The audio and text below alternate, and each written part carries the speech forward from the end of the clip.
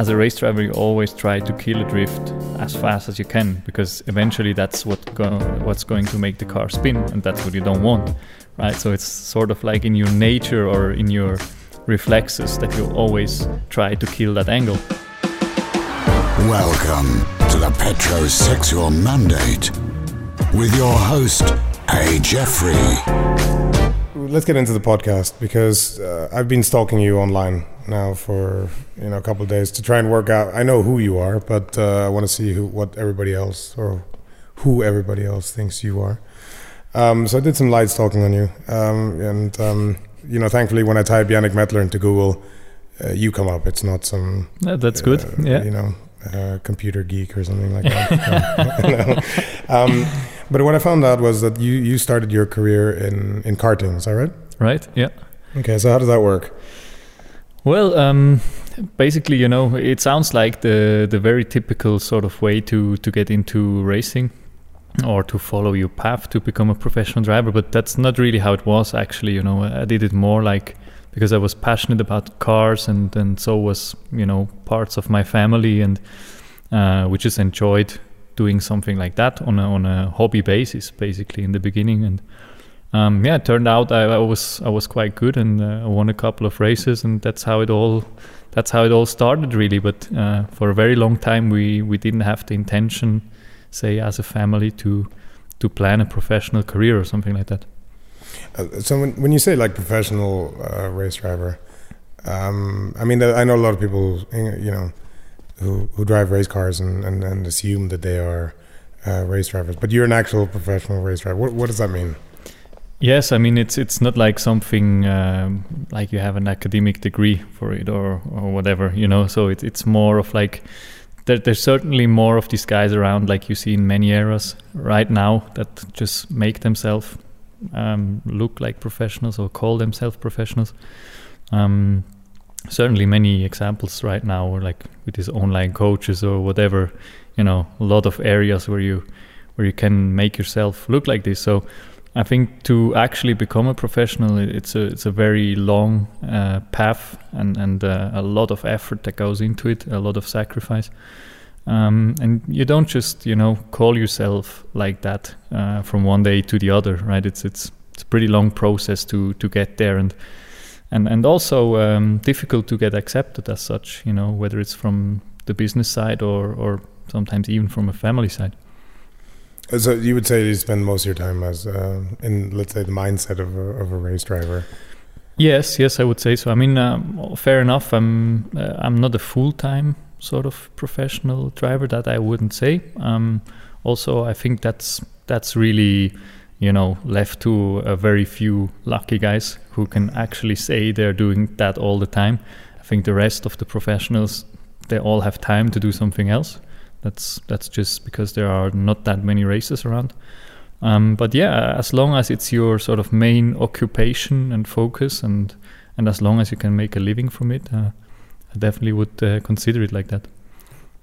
And so, like most people, or like, let's say, like a lot of race drivers, you started out in karting, and then you made the jump to single-seater, which also seems to be pretty, let's say, logical. I guess. Yeah, it's like the typical path, one could say, yeah. Okay, and what, like, a lot of people don't understand single-seaters, right?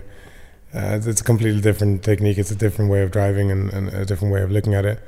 And obviously, I'm assuming by this, at that age, you were probably, the goal must have been, I want to get into Formula One, right? That would be, that was right a way bit, to look at it. Was a bit of a funny time in that sense, because even though we were into cars, like from a family standpoint, there was not really experience around like how you become a race driver or what would be a typical, path related to age. And so I actually happened to get into formulas quite late, like when I was 20 or something like that. And so it was more like a basic education kind of thing, driving formula cars is like, you can imagine the most pure driving experience. Absolutely. You can get. Yeah. You have experienced it yourself. So that was more of sort like, you didn't know where it could go, so you went the logical path, right? But it turned out quite quickly, like after 1 year in Formula BMW, which is nowadays Formula 4, on to Formula 3, it turned out quite quickly, that's not really leading somewhere for somebody like me, So I took a bit of a different direction from there, took my lessons and, and did a lot, did many things better in sort of my second attempt, which then was in touring cars and GT cars. Yeah. So that would be the next step, because as far as I can tell, you're like, the killer of the kind of Nürburgring, right? I mean, that's like all the stats point to that. And that would be more in touring car concept, right? And in endurance, right? It's a lot of the, there's been a good run recently in let's say the past 4 years. Definitely was really good from a results point of view.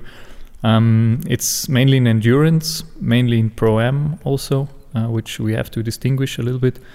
But there's obviously other cracks around there that have specialized and have some good records. But it's fair to say, I think that it was a really good run, and that this eventually also accelerated the career and, sort of brought me even further than I expected, and, brought me to GT3 and all these kind of things. Yeah, well, I mean, GT3 is now that kind of category that I think everybody really wants to be in. And 2 years back, we kicked it off together in GT3, and last season you got a seat in the Bentley, right? Correct. And also had quite a big success as that. So I think that's all really, really impressive. And what would be the next step, for example, if you had to? I mean, would you want to go more like into, I don't know, sort of LMP? Well, LMP's out now, I guess, right? But is that another big sort of aspiration of yours? I mean, at this point where I'm at now, it all depends really, like where's the professional scene going, that's where you want to go, whether they stay in GT cars for the next 10 years, and that's sort of the highest level in, let's say closed cars or like road spec similar cars that you can achieve, then I would see myself there ideally. There's a lot of hype recently around the LMP cars, as the LMDH program and the manufacturers are coming back, and it's all about Le Mans, which is of course also a really nice direction to go. There's another famous Yannick as well, which has to do with Le Mans, right? Sorry? There's another famous Yannick which has to do with Le Mans. Dalmas. Well. Yeah. There's actually, I was named after him. It's not. He did that quite good guessing there. So my father once told me that he was inspired by Yannick Dalmas. Yeah. Very good. As if he knew. So I mean, in the end, I would definitely be open to do LMPs as well. I mean, driving wise, it's pretty cool. It's something like between a Formula and a GT car, one could say, and definitely wouldn't say no to that. Yeah. So, looking at your sort of your whole career, first of all, congratulations, because it's a very impressive career. Thank you very much. And what I can tell is that you have like very, very consistent results and stuff like that, and also like a very consistent hairstyle. It looks like every photo that you have, you have the hairstyle that you have now. But I did find you in one movie, a very short part, and I'm sure you don't want to talk about it, but you had a mullet. Oh yeah, there you go. Yeah, the mullet. Right? You had the mullet. What's the mullet called in German, right? I think we call it the Fukuhila, no? Vorne kurz, hinten lang, right. Something like that. Which reminds me of sort of this New Kids movie or something, which makes it even worse. I mean, in English, we said the mullet never dies, but I've actually never met somebody in my age group that had one, so this is quite an exciting time for me. We say, it's serious on the top and on all play on the back. That's how we go about it. That was certainly a special time back then. I think it was like when I was 16 or 17, something like that, where I had it for a while, and I don't really see a lot of benefits in it looking back, but the chicks back then loved it, and that what it was all about. Do you think it will ever come back into fashion? I hope not. Well, I mean, there's a lot of people out here that they're still trying. You know, they're still trying to make it work, and it does seem like something very, very Swiss. Like a lot of Swiss people seem to have opted out, you know, for the mullet itself. Right? I think there's just a couple of guys stuck in there like forever. No, they are. And they also decided like this is their hairstyle and that's it. You know, and for me it was more like a trend thing. Yeah, which I'm happy they got to stuck be with over. the leather vests as well, and you know, That I never had. You never had that? No. Okay. I was more like on the sort of electro music kind of, you know, thing when this came up. Where did the inspiration come from to get it? Actually, to be perfectly honest, from party life. Actually, you know, there was this music style tectonic.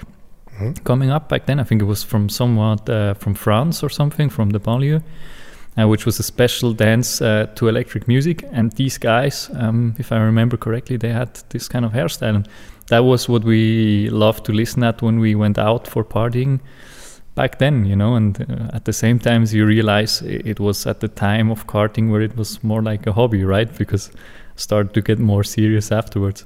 All right, so now we got to the part where, you know, we talked a little bit about you. But you know, the real reason that we set up this podcast is to find out, you know, what it is about the car that, you know, brings people of different ages together, and there is some uniting factor there. So, what was the first car that you actually owned? The first car I owned was a Ford Mondeo, 2-liter. Actually, an old company car of my dad. He basically wanted to get rid of it, and it was just the time where I turned 18 and did my driver license. So, you know, I was kind of begging not to throw it away to get my first car, and that's how it came together. It still had like the company logos and everything on it, so I was well known for going to school with that, I would say. And some other stuff, but yeah. I mean, basically, the Mondeo just finished like its lifespan last year, I guess, right? After, I don't know, 20 years of production, they cancelled it, right?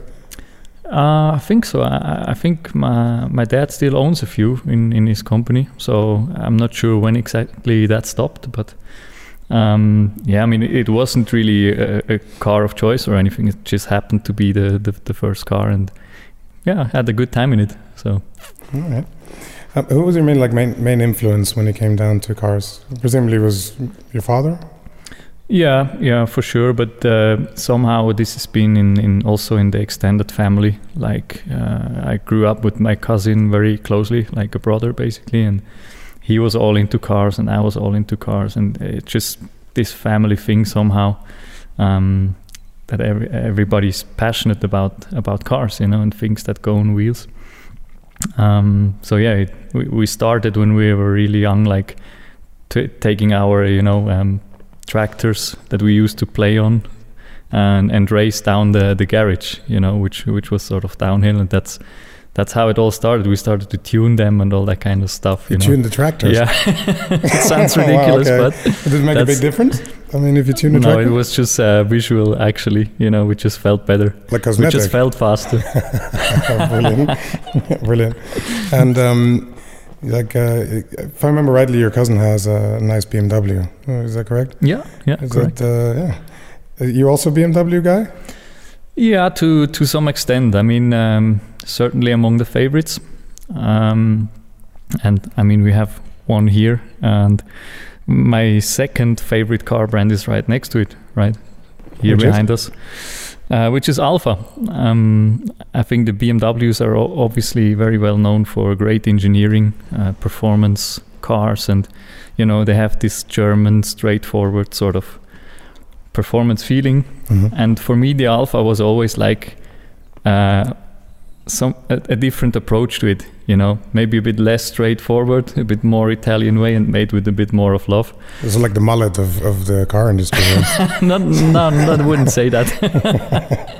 But no, I mean, the charm, you know what I mean? It's just absolutely. I mean, Alfa Romeo has that you know, long-lasting history in the name. And I knew your favorite brand is Alfa Romeo. We talked about that. And so we brought this, you know, the 74 GTV 2000, which is sitting here in the studio. And I brought the BMW because that was obviously the competition at the time. And the alpha male is great. You know what they say? Alpha drivers. It's better to look good than look where you're going, right? Yeah, that's what people say, right? But I've owned an Alpha myself, actually some time ago, and that was more like the first proper car that I owned, or that I actually chose to own. And many people were laughing at me, why you choose an Alpha? These things are falling apart, and I was like, why? I never had any issues, and I kind of like it, and has this emotional thing, and but I know it's these rumors are going around because I hear it all the times, but never experienced it myself, luckily. I mean, here in the car barn, we've got a lot of Alpha enthusiasts, and it's really strong in the heart, and a lot of people have maintained to be like a proper car guy, you have to at some point in your life own an Alpha. Absolutely agree. And I'm assuming that's why they're so good looking, because they will eventually break down, and if they do break down, you can sort of sit on the side of the road and still it's my car. Look at it. Looks great. Yeah, it looks good, right? It looks good. What do you use the car for primarily, apart from racing? I mean, it all comes down like how you grow up with cars, I think, and in my case, I was more like a bit outside of the city, where there's not really good public transport and stuff. And anyway, I don't like it. So I was always the car guy, for sure. And for me, it's sort of like, it's almost a bit like another living room, away from home. It's like your environment that you're used to. And I like to spend time in the car, and I like to sort of have my stuff in the car and get around with it. So it's a lot about independence, I think, for me.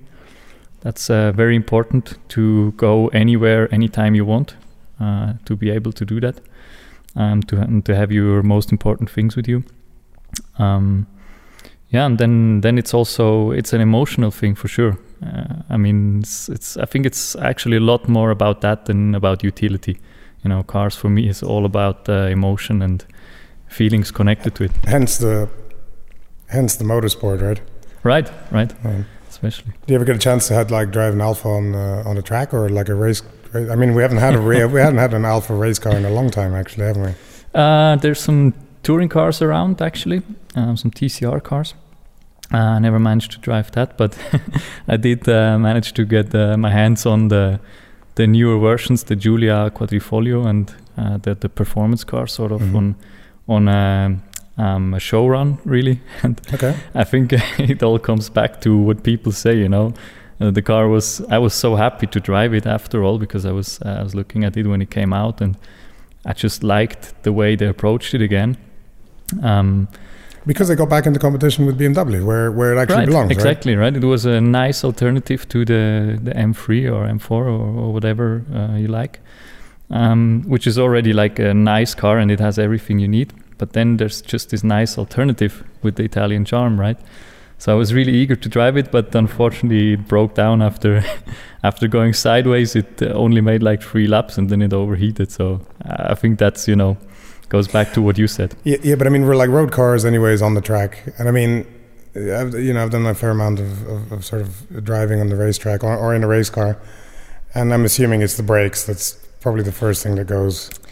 Actually not, because it had these ceramic performance brakes, which in my opinion are not really They're not necessary, yeah. Not really the solution to nowadays problems, but it wasn't actually the brakes that were overheating, so it was, I think, the differential or something with the electronic. You could just see that literally the car was version number 1 that came out of the factory, and they're probably going to get rid of these things.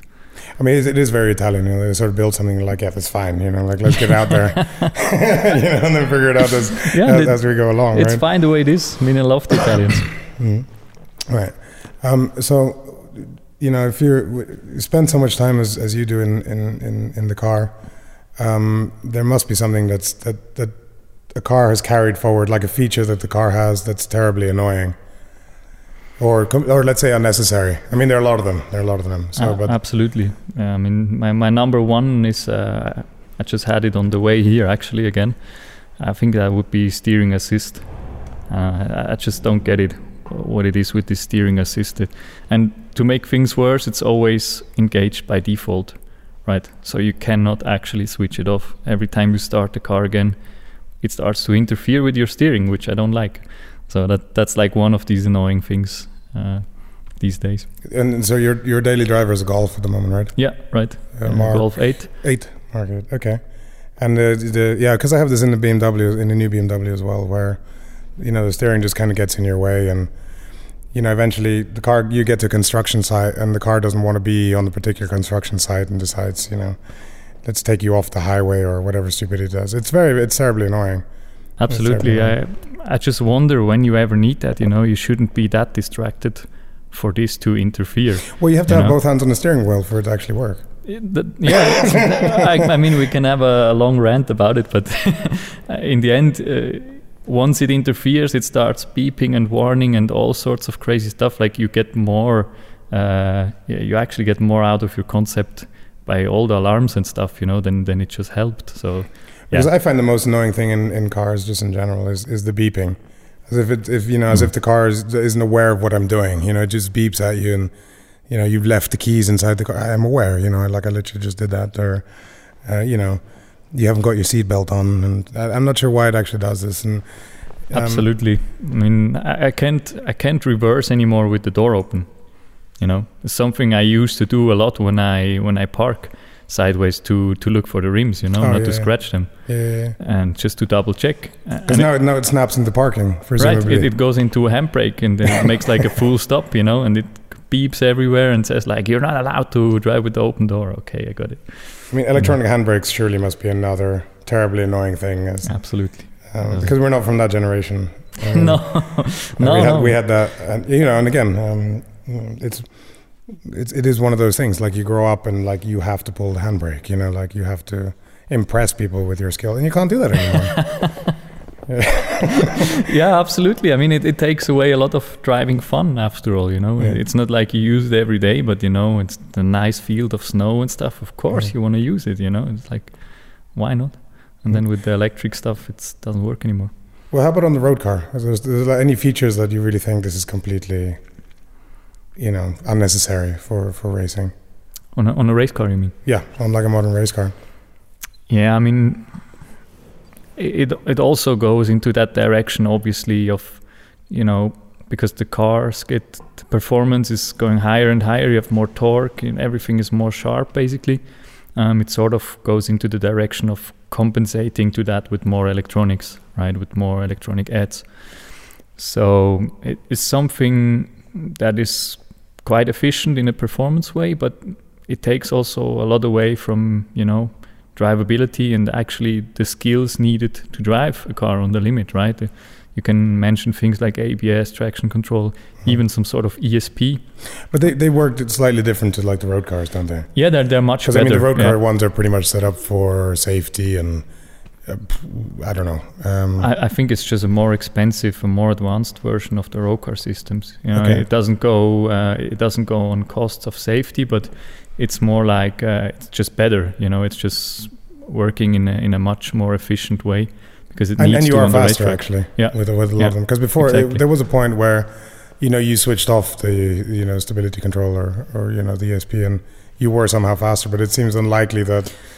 With these, maybe it's the type of car that it belongs to, right? That's a very interesting topic because if you take, for example, some of the Porsche cars, like the Cayman, they have such good electronics that actually you're not faster anymore by switching them off. You know, so Caymans, you mean the GT4? Yeah. Right? Okay. Which makes it a bit ridiculous sometimes, you know, because it's good to start learning and to have it sort of like as a backup system and stuff, but if you always ever get used to driving with these driving aids, what happens if you go to a proper race car, you know, that doesn't have these things? I think that's the wrong way in terms of education. You know, it's better to have a spin in a slow car than in a fast car, right? Right. I mean, we talked about that once before. The Porsche drivers have this syndrome, don't they? Where they, I mean, the car. Don't get me wrong. I'm not a fan, but it's a good setup But you have sort of the Porsche Cup where all the electronics have been deleted, right? Mm-hmm. And then immediately you realize how much, you know, that assisting really, benefits the driver himself, right? Yeah, absolutely. I mean, it's a funny one, that particular example, because you go from, like, say, the Cayman, which has even, I think, automatic gearbox. I mean, who needs that in a race car, right? It's just shouldn't be there. And then your next step is the Porsche Cup, which has none of the adds. It has neither ABS nor traction control, nothing. So that's and very the engine's crazy in the wrong step. place in the 911, isn't it? That as well. Yeah. Because I mean, in the Cayman, like that's that sort of mid-mounted, and I drove one on the racetrack in Ascari, and the balance was perfect, right? It's a really well set up car, but the 911, I guess, with the philosophy that they use for building it, the engine's in the back, and it does upset the the dynamic of what it is. So. Absolutely. I mean, from the general concept, and I keep telling that to Porsche drivers, because they don't want to hear it. Absolutely, really convinced from it, and they're greatly engineered cars. But the main concept of the 911 is wrong. It's just a very, very good workaround to make it work. It's incredible. Yeah, with totally all incredible. the effort they do, and it's actually astonishing what they can get out of it. But the main concept is not a good idea, right? Uh-huh. Except if it's wet and you need a lot of traction, then it might be the right choice. True that. So we've been through now the things that are unnecessary when it comes down to cars, but there has been a lot of developments, like really positive developments. Let's start with the road cars. What would you say is like one of the best developments or most notable developments that we've had in road cars over the years? I would probably say, like, in an overall concept, maybe safety-wise. That for me is not so exciting, but it's probably the biggest steps that have been made. But is that a good development though? Because I always found that to some extent, because people don't really pay attention anymore, do they? Right. They think, right, if I crash the car, it'll be fine. So like I'll just go on Facebook or go on Twitter and send some kind of message. I mean, it comes back to this steering aid, no? I mean, why do you need it? Because you get distracted. It should be in a way that you don't get distracted. But the steering aid's not necessarily a safety feature, right?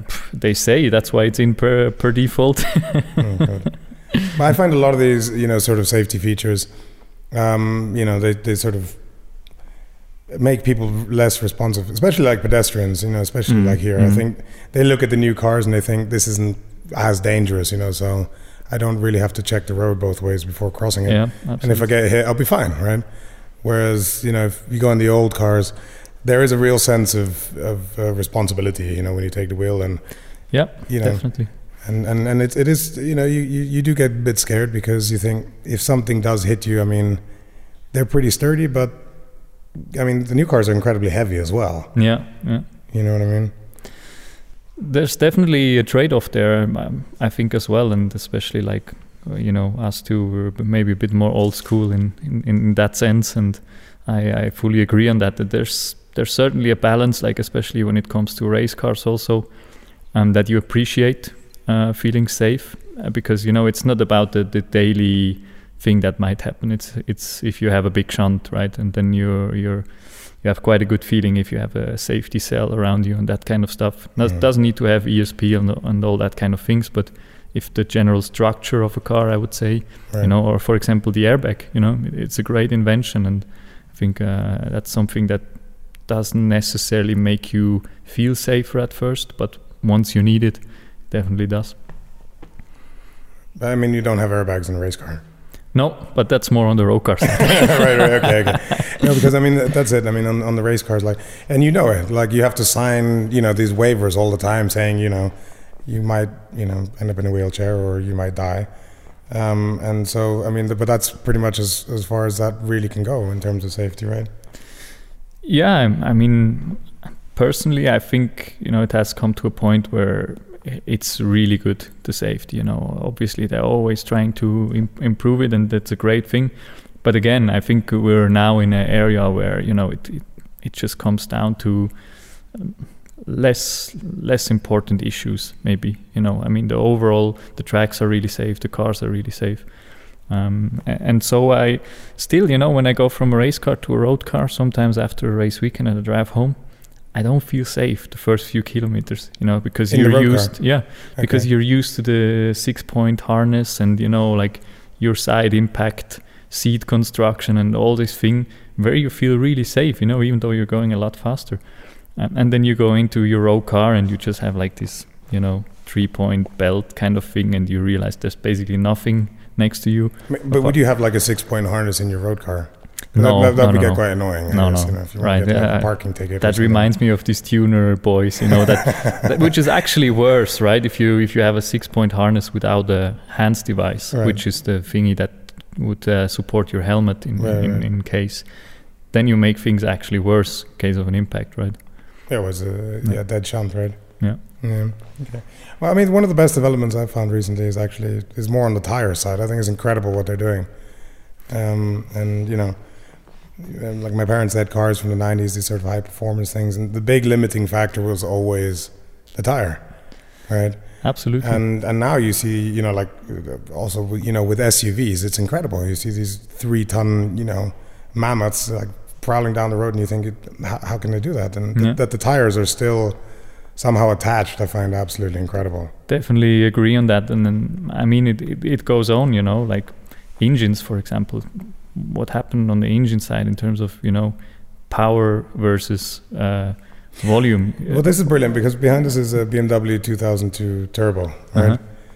And so at the time they used turbo for boosting the power. Like that's, how it is in my head. Whereas now they use turbocharging to reduce fuel consumption. Yeah, both. I mean, obviously you get more power out of it from a smaller engine, so eventually you get more efficient if the turbo regulation sort of works in a smooth way. Right. And like the Golf I'm driving now is like a 1-liter 3-cylinder turbo, and it's quite amazing how much torque it can generate from this small engine. I didn't really expect it to be such a small engine until I checked the papers. But I always thought it was more like a Golf, like a gearbox thing, right? More than sort of energy. Like the gearboxes are incredible that they've developed. That they can put out these levels of torque.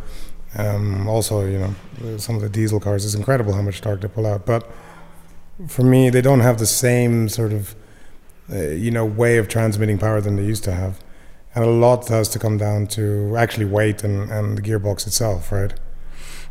Yeah, I mean, also the whole drivetrains. If you can go on with that whole thing. These DSG gearboxes, for example, it's amazing how smooth and how fast they are. There's no gap, because it used to be this automatic feeling where you had like this huge delay, and this was just annoying. The moment you wanted to shift to the next gear, it was just doing the last one, that kind of thing.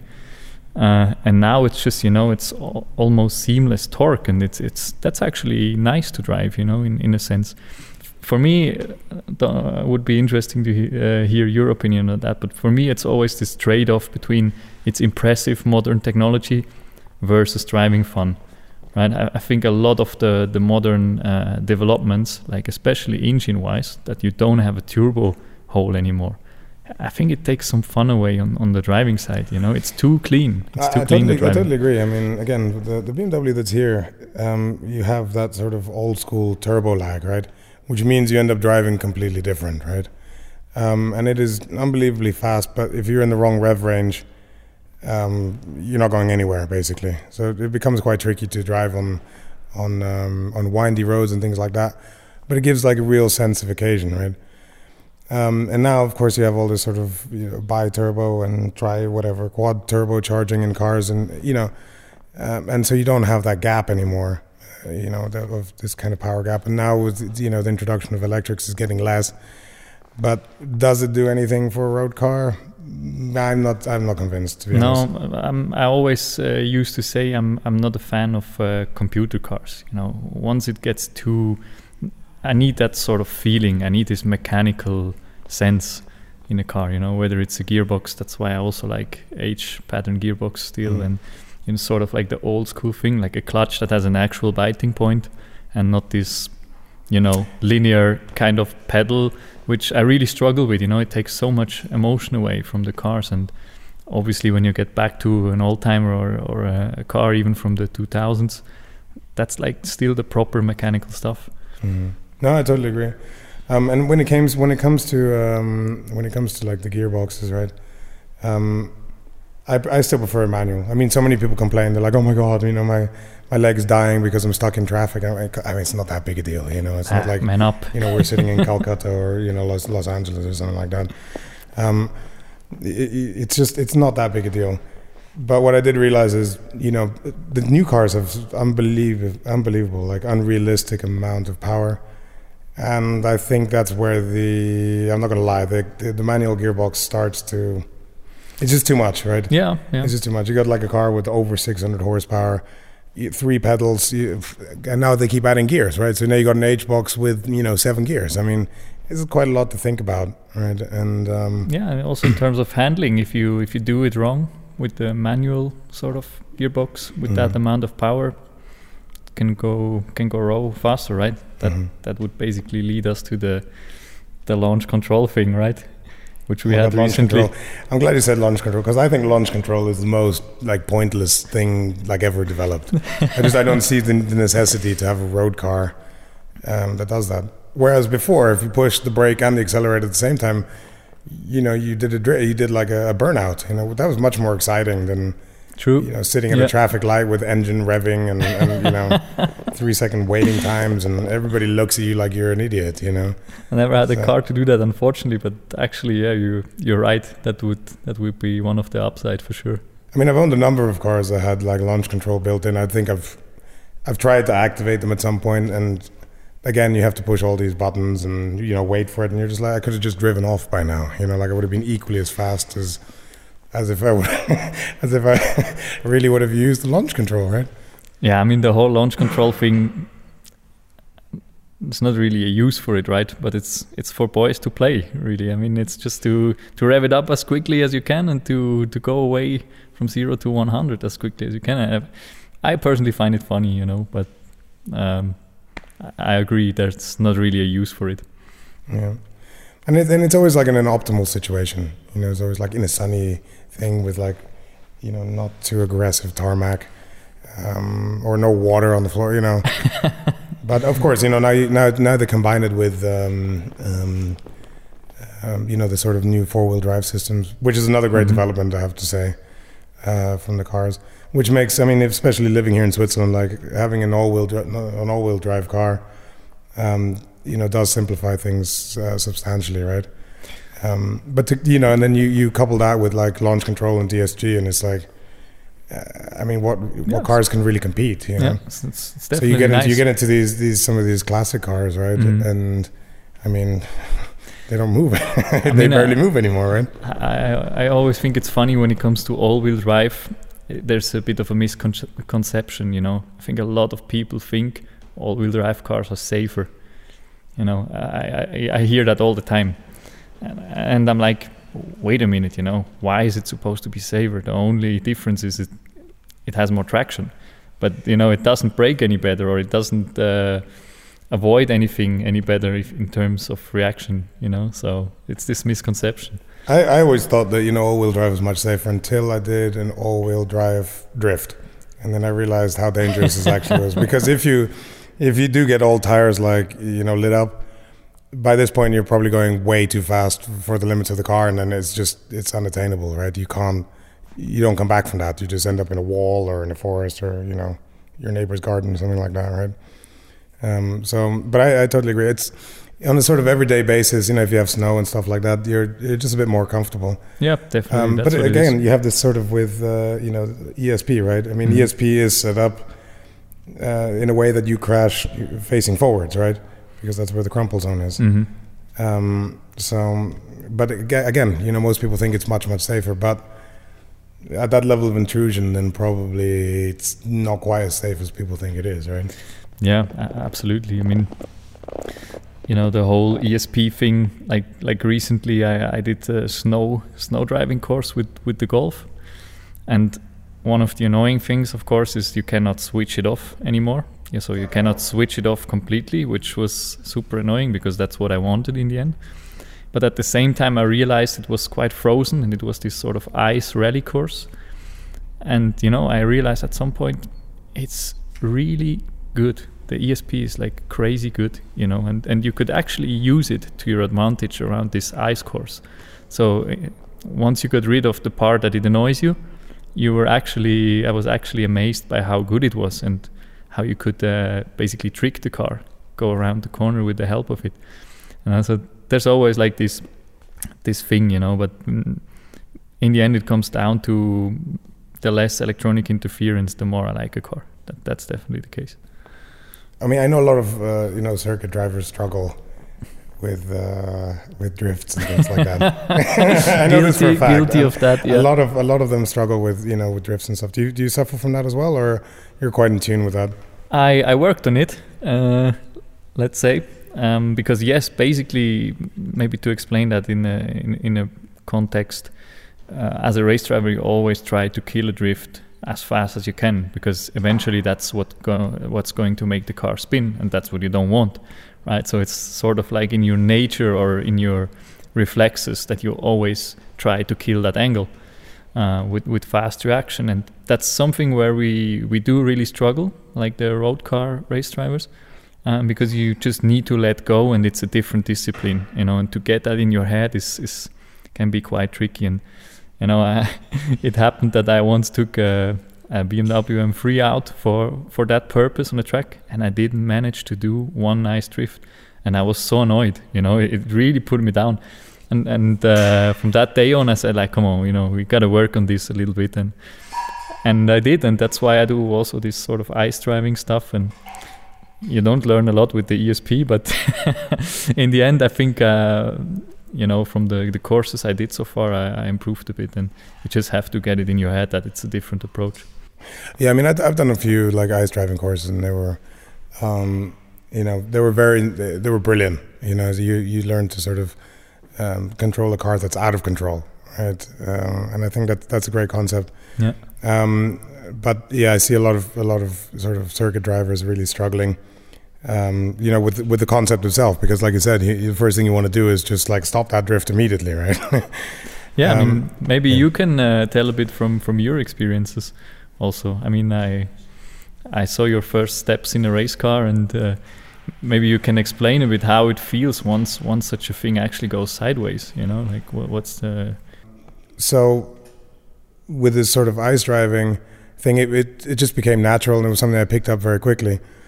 And my instructor at the time, he's a professional race driver for circuit, and he said to me, like, let's get on the track, right? And I was like, okay, let's just jump on the track and have fun.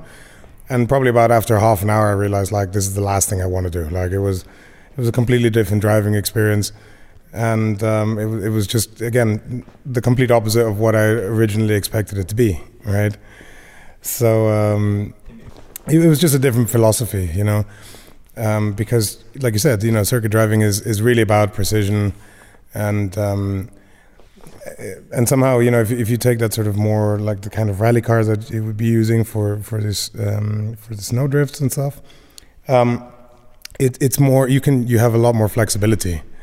You know what I mean? Like, you can counteract certain things with, putting your foot down and get the car back into control. Whereas on the circuit, that simply doesn't happen, right? The biggest mistake I made on the racetrack is thinking that I should go much faster. Mm-hmm. Right? And I think that a lot of people make that, because you do coaching.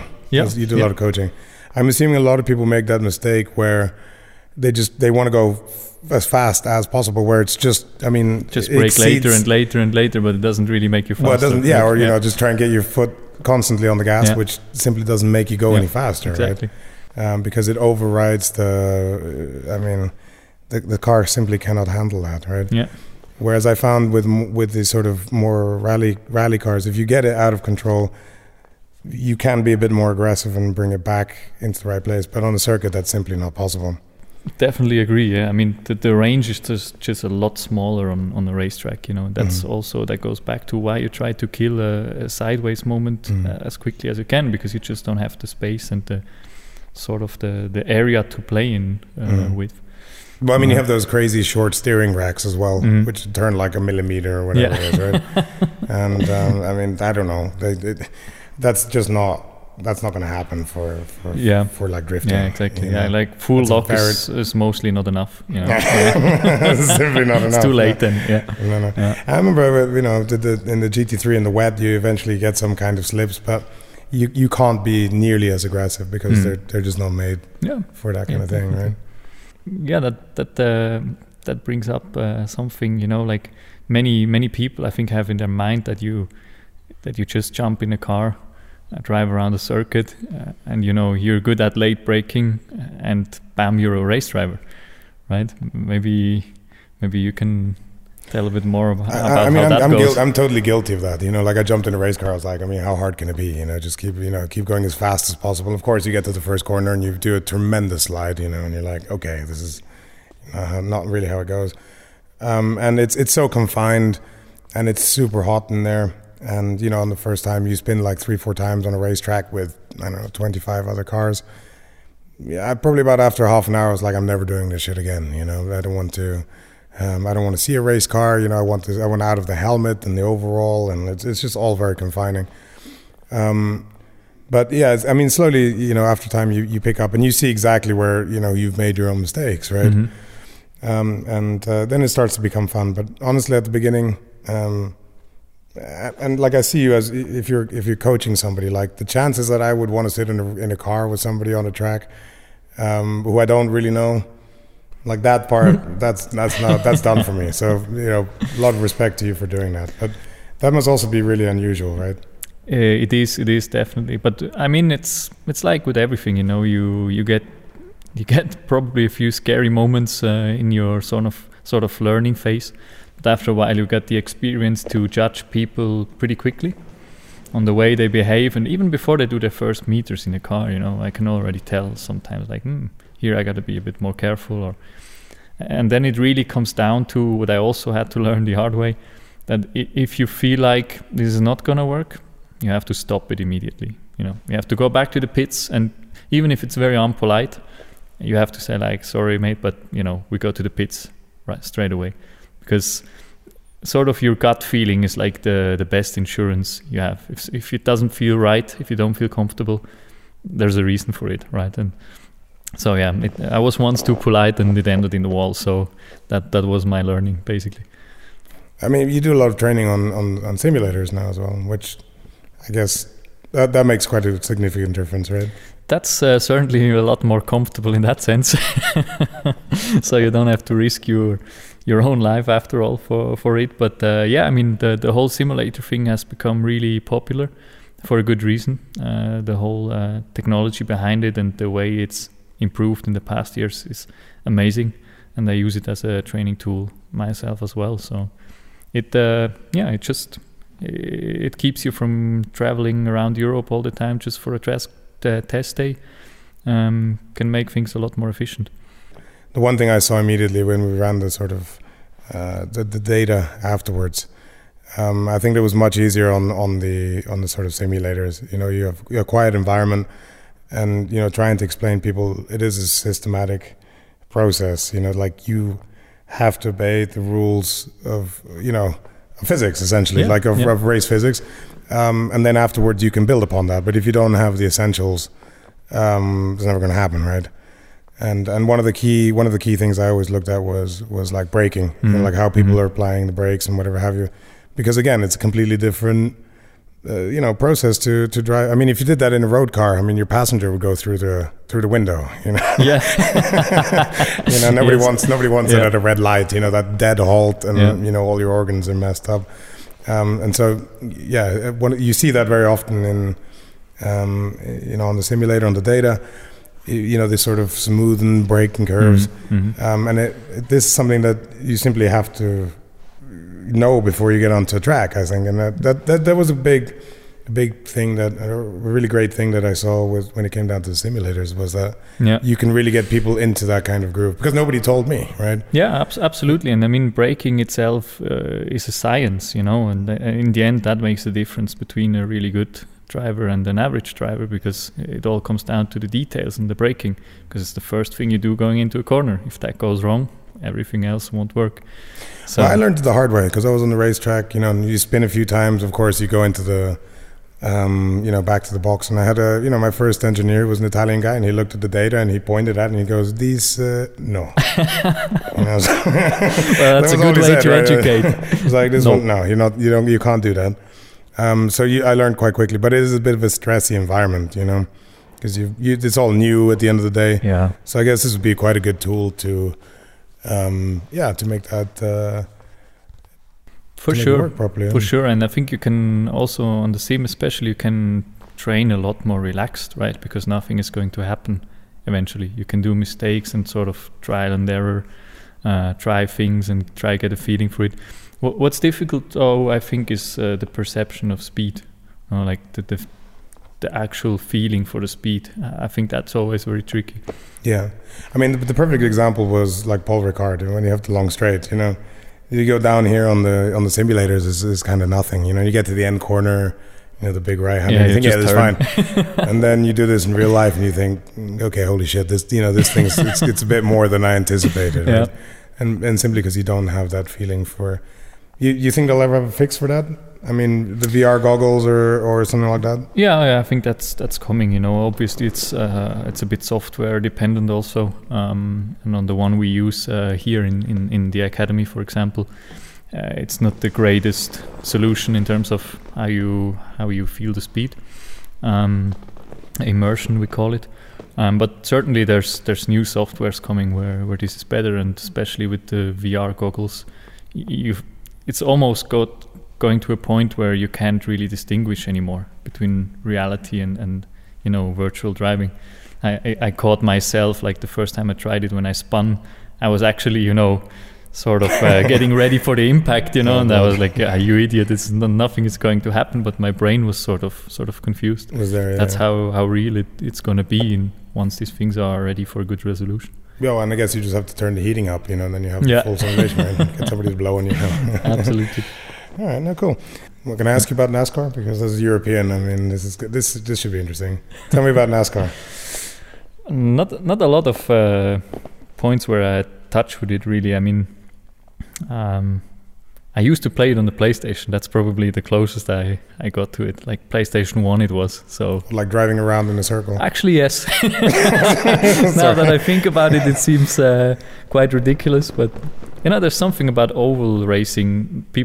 There's also this misconception of, the guys just driving in circles, like in actual circles. Driving in an oval. Yeah. Right? But it's more like a circle than a traditional track, right? So I think it's pretty tricky, and I've never done it. I would love to, but from what I heard from some friends who tried it, or like in an IndyCar or Indy Light, which is insanely fast, needs quite a lot more balls to do that than drive on a traditional track. So because if you lose it there, and the rear gets like super light, apparently, and you have to go to the wall in a certain angle and whatever. I think it's the same, like you said, just with the simulator. On the sim it all seems fine, and then you get to the actual speed and you're like, well, holy, it's a bit more behind it. Because here in Switzerland there are people who have what are they called, NASCARs, stock cars, I guess. In Switzerland? But they drive them on actual circuits, so not like on the, because we don't do oval racing here, right? No, we don't do any racing. We don't do any racing here. Yeah, no, so absolutely. So I mean, why isn't racing allowed in Switzerland? I have researched a bit some time ago when it was all about deleting that law, basically, or trying to get rid of it. I think it was in 1955 where there was an ugly accident in Le Mans. Which back so not then, even in Switzerland. So no.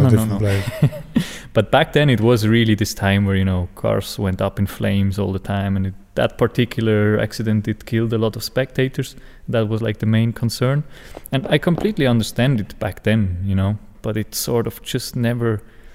We just never caught up with that. Now it's a very safe sport, and it's just like it's too old, this law. There's no reason for it to be there anymore. And because hill climb is still allowed here, right? So you still have hill climb events, which is that's even more dangerous, right? It gets more and more ridiculous the more you look at it, right?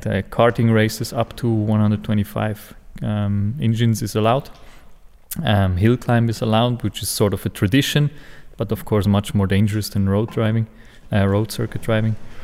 And even we had a Formula E race just a while ago, like 2 years in the middle of Zurich. That didn't seem to bother anybody, because it was electric cars, and a lot of people complain. People just wanted it. A lot of people complain because it took a long time to set that up here, and we all thought it was quite a good thing until we realized it had nothing to do with anybody in the racing. It had everything to do with people in electrics, but nothing to do with people in racing. But you hang on, you were driving at this time as well, weren't you? Right. I was there at the event doing taxi laps, actually, in BMW i3. No, not i3. What's the bigger one? The 8, I guess. i8, yes. Sorry about that. The i8, which was quite a fun experience. Driving through Zurich with 180 or whatever it went. It was quite cool. I was like, never be able to do that again, right? Yeah, once in a lifetime for sure. And also the event, I think it was like 150,000 people coming, so like a huge thing. I didn't expect that. Obviously, it was already criticized in the beginning, and I found it a bit weird that we can have a race with electric cars, but none of the others. But at the end, I still appreciate it because it sort of brought people back a bit to that whole racing thing, and showed them that the law maybe is not shouldn't be there anymore, and I thought like it helped in that sense, but yeah, apparently I was wrong, because even though it was electric, people didn't like it too much. Well, I mean, they had that that big sort of problem with traffic, and it's sort of the usual crew of people are just not happy about anything, But I do find it amazing, that they will host like a marathon, which brings nothing to anybody else apart from the people doing the marathon. Or like the Ironman or something like that, right? But then you have this electric thing, and you're like, okay, it's it's part of an entire circuit, and people are like, no, we don't want this, And I always thought it would just be because of normal race cars are way too loud, right? So I thought that's why they wouldn't want something like that in town. Actually, it depends. If I look at modern race cars like GT3s with silencers and the way you have to run them, it's not that loud anymore. It's almost, apart from outside Europe, some places it's become quite sensible. Even the race cars have to be somewhat silent these days, and especially with the turbo technologies, it gets less aggressive anyways. But this is the other thing that a lot of people simply don't realize. They think, oh my god, the race car is so loud, and our ears are going to bleed, and this kind of nonsense. But the rolling sound of a tire is already like it's like 90% of the entire sound. Yeah, so you take away the engine sound, and then it just sounds like some elevator going around in circles. Yeah. If you ever stand to a highway and you realize you don't hear any engine sound, you just hear tires, right? Yeah, tires and the wind being the air being moved, basically. Yeah. The air resistance. Yeah, have you done any racing with electric cars? Are you allowed to speak about it? Yeah, as far as I know, not like probably not on a professional level. It was more like a project kind of thing back at the university, where they built this Formula Student, like the first electric race cars actually that you can think of. That was quite some while ago, I think 2011 to 14, something like that. And it's basically like a go-kart from the size, but it's a fully built race car with a carbon monocoque and that kind of thing. So that was quite impressive, actually, especially the latest version. I think they did a world record in acceleration, 1.7 seconds from 0 to 100 or something like that. This isn't one of those like marketing techniques that, electric cars use. Yeah, for sure it is, for sure. Yeah. But it was still impressive, the world record they didn't do with me. I was too heavy, so they put a 40-kilo girl in it or something. But in the test runs, I got to drive it, and it was, the acceleration was in such a way that you barely can breathe. Yeah. So that is about the only thing I found really impressive about it. The rest, honestly, I'm not really convinced overall. I'm not either, and I sort of dug around a little bit to work out why they want to do these Formula E, for example, in towns and stuff like that. And what I ended up realizing was that they really struggle to get, or it's nearly impossible to get an electric car to complete, a single lap of a normal circuit, right? Because it's mainly the long straights. So that sort of continuous power, full, like 100% power for extended amounts of times, simply can't handle it. I think at that point you just need to realize that, the cars being built for the street, they were mainly built to impress at first, and so they were built in a way that you cannot do certain laps on that performance level. It's simply not going to make it, right? It was all about the numbers to first impress the people, try to convince them about it. And I think if you would go like with a normal approach, you would have to reduce a lot of power, and it would just not be as spectacular. And maybe even though you had a wider range, probably people wouldn't be excited about it, So I understand that kind of way they went first, to attract people with numbers, with crazy accelerations and that kind of things. We can pull down, the acceleration times tremendously, but I just wonder how long that's going to be a novelty for. You know what I mean? Yeah. I think there's going to be a limited amount of fun to be had in there. For me, it's simply I can't do these kind of journeys that I would normally do in an electric car. It's simply not going to happen. So I'm not super convinced about electric cars necessarily being the future. I always opted out more for something like the hydrogen engine. I think it's a combination, no? There's not like that one solution for whatever the purpose is, after all. But in any way, I think if everything runs on the same technology, there will always be a problem with resources. It's just too many cars and people, right? So I don't know. I'm not against electric cars, for sure not. But for me, it's definitely not the end solution. Okay. Anything you think that might work coming forward? Yeah, I think what's very interesting is this the fuels they're researching right now, like this zero emission fuels, or however it's called. Zero emission fuels? Yeah, it's like this synthetic fuels or something like that don't have any carbon dioxide. Also hydrogen, which was basically what I did in my engineering studies back in the bachelor thesis, which has some quite interesting, sort of angles to look at it. But again, none of it I see as the end solution. So in the end, it's about combining the technologies. And I think Mario Ilian, the famous engine constructor from Formula One, he once told me that like the most efficient thing would actually be an electric car powered by a diesel generator. I'm assuming that's how it works. The electricity has to get into the battery. Yeah, absolutely. It was something like that. I don't remember exactly, like in a parallel way or whatever it was. And it was quite interesting because it was at the time where they banned all the diesel cars, right? So in the end, I think this will just go round and round, and in the end, we will somehow end up with a mix of everything. I've recently bought a BMW diesel car, and I have to say the performance is extraordinary. Wow. Yeah. I would really struggle to replace that as this kind of long haul car where I can load everybody in plus luggage. It's amazing. And get around Europe on basically a single tank of gasoline. Yeah, or diesel rather. It's amazing, and also drivability. Incredible. I can't tell most of the modern diesel cars. I can't tell anymore really if it's a diesel or a fuel car if you don't look like at the rev limiter, the rev indication. Well, the sound, that was the only behavior, everything. It's more like a fuel powered car.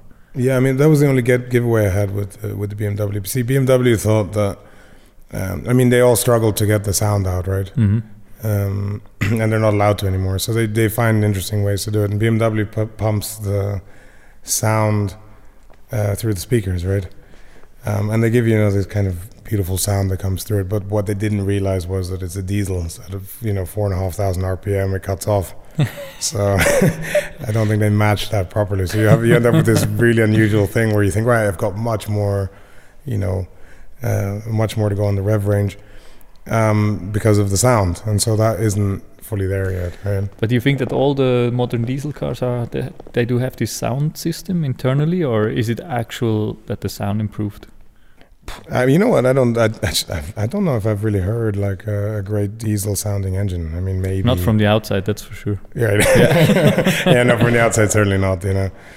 I mean, you had occasionally, these sort of V8s that they put into Land Rovers or Hummers or whatever have you that had that sort of grunty feel, but in general they do sound a bit, I don't know, a bit ticky, right? They always tick a little, way too much, they don't really make any sound. But turbocharging is doing the same, right? I mean, that's another thing I don't really enjoy, right?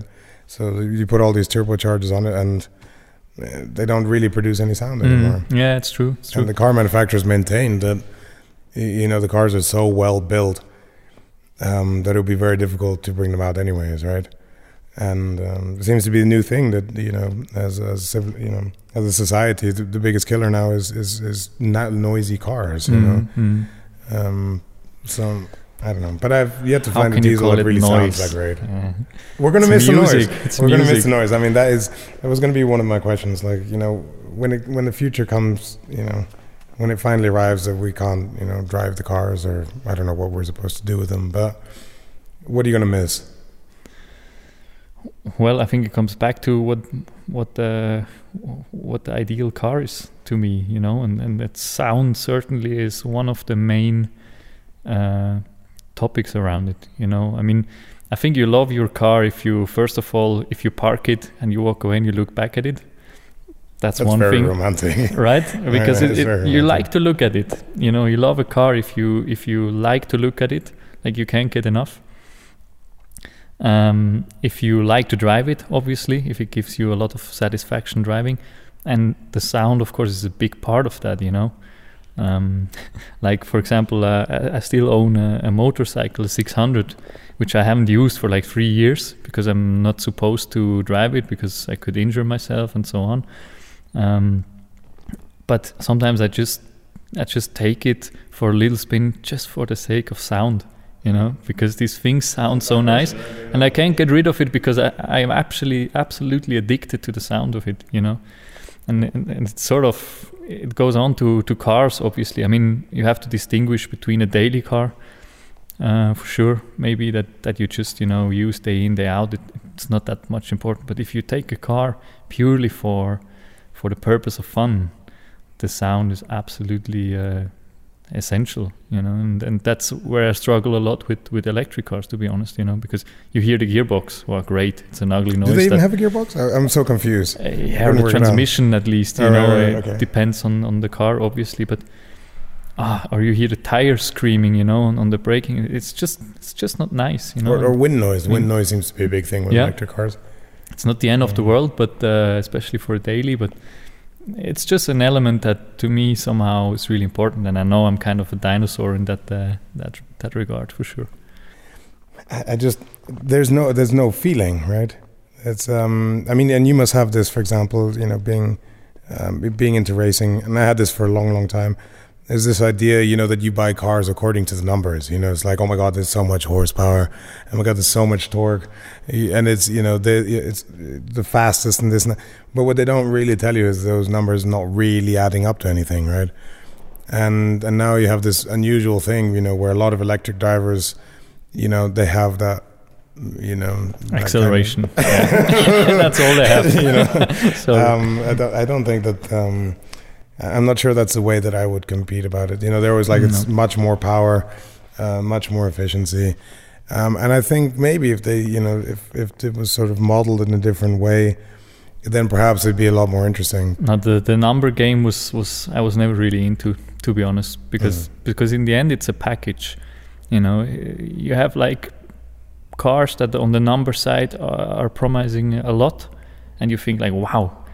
And the minute you try it, you're like super disappointed because the brakes are worth nothing, you know, or the suspension is just a disaster or whatever. And there was one good example actually on that side, you know, going back to the Porsche topic. You know, like the GT3 RS is a great car, right? Even though it's based on the completely wrong concept, it's still a great car. And then is it a good road car though? Yeah, road car. It's definitely sort of this vibe that also you would buy a Lotus, right? You don't buy a Lotus as a daily. You want to have this feeling of like this raw sort of, you know, you want to hear the gearbox and the engine noise and all these mechanical things. And if you like that, yes. But it's definitely more a track day car, or more a sporty car, I would say. But the funny thing is, going back to the numbers, that if you look at the GT2 RS, which was so hyped, you know, and it's got a turbo and it extracts so much more power and all these kind of things, and then you drive it on a track and you realize it's not nice to drive, you know, because on the track it's got too much power and it's got too good brakes, and the tires can't handle it anymore. Right. And it's just not fun, you know. The package is unbalanced, and so you would rather take the GT3 actually, which is funny, I think.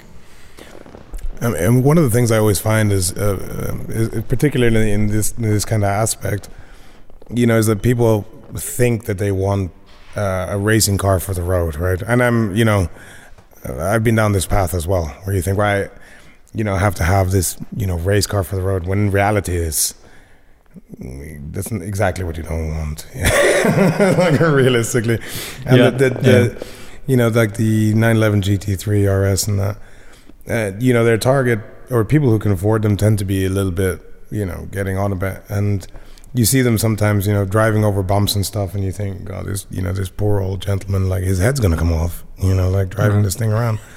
And it's simply because you want to have, like, you know, you want to have the race car for the road. But again, it's a big misconception. Like, it's a dentist car, no? It's a typical dentist car. It's like the first... That's a Porsche Boxer. Porsche Boxer is the dentist car. It's like the first nice sportive car you would imagine as somebody that has nothing to do with cars. Yeah. Right? That's my view on it. Yeah, I mean, probably it's, you know, they're bought primarily on, you know, on this kind of figure basis, right? It's more about the figures than the emotional side of things, right? But I mean, I've got a GT3 race car, and the last thing I would want to do is like bring that anywhere near a road. I mean, I can't think of anything worse. You know, it's too loud, it's too wide, it's super uncomfortable, and the idea of, like, you know, starting this thing up to go to work is like, forget about it. You know, that's just never going to happen. Absolutely, it's definitely not what it's made for. So yeah, sometimes you realize if you go back on a paddock which is not as flat as a racetrack, which is a bit bumpy, you realize immediately like how uncomfortable it would be, you know, like just it's not even like a road that we're used to, but just a bit more bumpy. And on the other side, if you take a street car with normal suspension to track, you almost feel like you roll over, right? Because there's so much movement too in much it. Lean. Yeah, too much lean. I've been with the G-Class on the racetrack, and I promise you I'll never do that shit again. It was a long, long time ago, where, you know, this sort of traction control wasn't as aggressive as it is now, because I think they realized that's what the problem was. And it was exactly the thing. I mean, you have this feeling like, oh my God, this thing it's just going to flip, you know? And of course, with the old cars, you have the same kind of feeling. So we like to tinker a little bit with the suspension to get that a bit more form. But the other misconception is exactly that. You know, like you see this in a lot of new cars. They have the sports button, which firms up the suspension you don't need that for the road. You absolutely don't. And you think, all right, you know, it's raining and all this crap, and you think, well, it makes it even worse. You know, like you want to have a little bit of a softer setup for these kind of things, right? Yeah, fair enough. I mean, the only reason I use this sport button is for the sound eventually. Absolutely. Right. Absolutely. So I don't really care if it's a bit stiff or whatever. Again, that's a number game, I think. I think it's a number game as well. I'm not sure it's making a big difference, even if you take it on the track, you know? No. I don't think it's making a difference at all. You still feel like you roll. But I guess it is, you know, the idea that, you know, you've pushed something and now, you remember the movie Taxi, you know, how it just completely transforms a car. And for sure, I mean, it's an emotional thing, and it probably is for somebody a bit younger than myself. But I guess by this point, I can't. Why don't they just set up the car? Why do I have to, you know? You guys are the experts. You know, you get into BMW and like the customization things are just endless and endless and endless. And you think, well, why didn't you guys set it up? And just you have to keep in mind that, of course, not many people are privileged to experience a race car, right? So I think in that sense, it's quite a difference, And if you like sportive driving, I sort of get it where that comes from, right? But I mean, can you adjust any of those parameters on a racetrack, on a race car? No, it's just different, It's just, that's what I'm saying. Again, it's like for a completely different purpose, and it I think it puts a new perspective on everything after you've driven a car like that. Whether it's the braking, like you mentioned, or the suspension, or whatever have you. Because I mean, like carbon ceramic brakes, they managed to sell thousands and thousands and thousands. Also a great thing, based on the idea that it's a development from the track, and it's the ultimate thing, and that's not the case. That's simply not the case. Because I mean, the GT3 series, you're still using steel brakes, right? Right. And I mean, they don't want to put carbon in there for price reasons, and obviously because there's different, It would be another candidate for like the most pointless carbon ceramic brakes sort of upgrade that came in the recent years, because especially on the road, there's like absolutely no point for it. You never get into the heat zone in terms of you never get the brakes to that temperature where they actually have a benefit. In fact, it's the opposite. If they're not in a sort of heat range there should be, they can be worse if they're cold, than steel brakes. So it's really just this thing, like you think you're buying something really cool, and I think it's just marketing. And I mean, they look cool, definitely. I agree on that. They do look good. They look super cool, but the sort of cost regarding to benefit, in relation to benefit, is like out of this world. I think the best thing that they could probably do to prove that is like, have a car with carbon ceramic brakes and put it through a car wash, right? Yeah, that's how they should sell them, and then see how many people really want that. Because one of the worst accidents I nearly had in my life was as a result of that, because I didn't think about it. You come out of a car wash and the brakes are nowhere near the temperature range, and you just drive on like normal, and it's the brakes. It's not like they perform, as if they would just be cold. No, they perform much worse. Yeah, exactly, this is like the complete opposite side.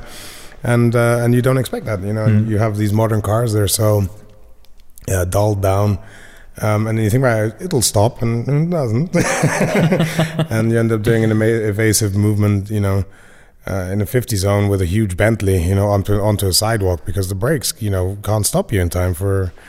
I mean, it's crazy. It's completely crazy. Yeah, it's definitely, it's more sort of from the number game side. It is a number game side.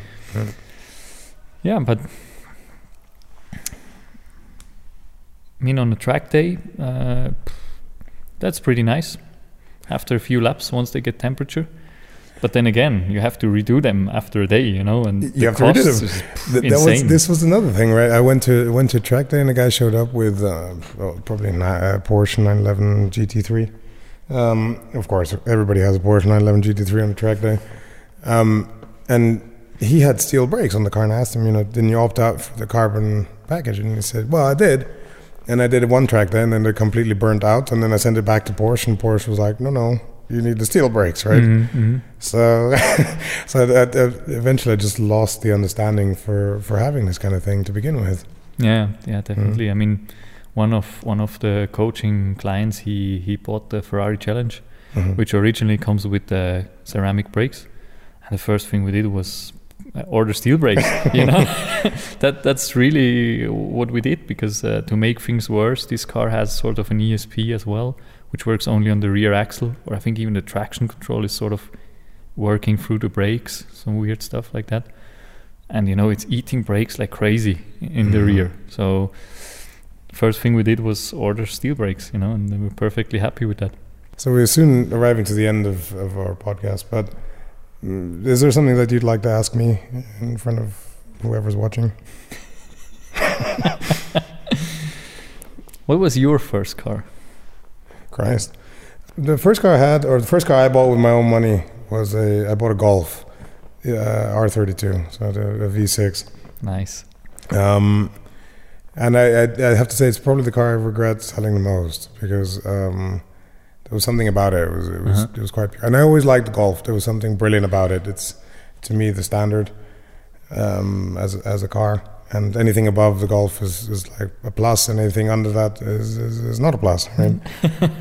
But that one was particularly nice. It consumed gasoline at a tremendous rate, but it was a great car. And I sold it because I thought, there must be something better out. And sure enough, around about this time, turbocharging became the new hype again, and then all the emotion was gone from me. One of the last things I asked you to do was to please bring me something that we could share with the people here. So we have in the car barn an area where I ask people to bring stuff in, and I thought it would be quite funny if you bring something for me and I would bring something for you, and we'd let them sit together. So would you like me to start, or would you like to start? I don't mind. I can start. Please, go ahead. Yeah. I decided to bring 2 things. Shoes. No shoes. no, the helmet's fine, but no shoes. Jesus. Wait. You have to hear the story behind it. So that's basically the helmet I used in my first karting race. So as you can see, it's like a motorcycle helmet. So it wasn't like one of the proper ones, but I still took the time together with my dad to paint it from the design of my idol, from Ayrton Senna. And that's the helmet I did my first races with. And moreover, it was also my helmet to go to school, like on the motorcycle. So everybody really knew me for that, having this helmet, and driving somewhat back at night through the city sometimes, or whatever have you. So it had a lot of memories. You can see it's been fixed a couple of times, and just a lot of history. And I thought it will find a great spot here in the car barn. That's absolutely brilliant. Also wrote something on it for oh my god, it's the first petrosexual episode. Exactly. Thank you for having me. Oh, that's really super honored sweet. To be your first guest. Thank you so much. Thank you so much. To add a bit more, like from the racing side, these were the shoes I wore when I won my first F3 race, which was like one of the milestones in the early career. I still have them for some reason. I can't use it anymore, but I think they fit here perfectly. So it's time to pass them on to me.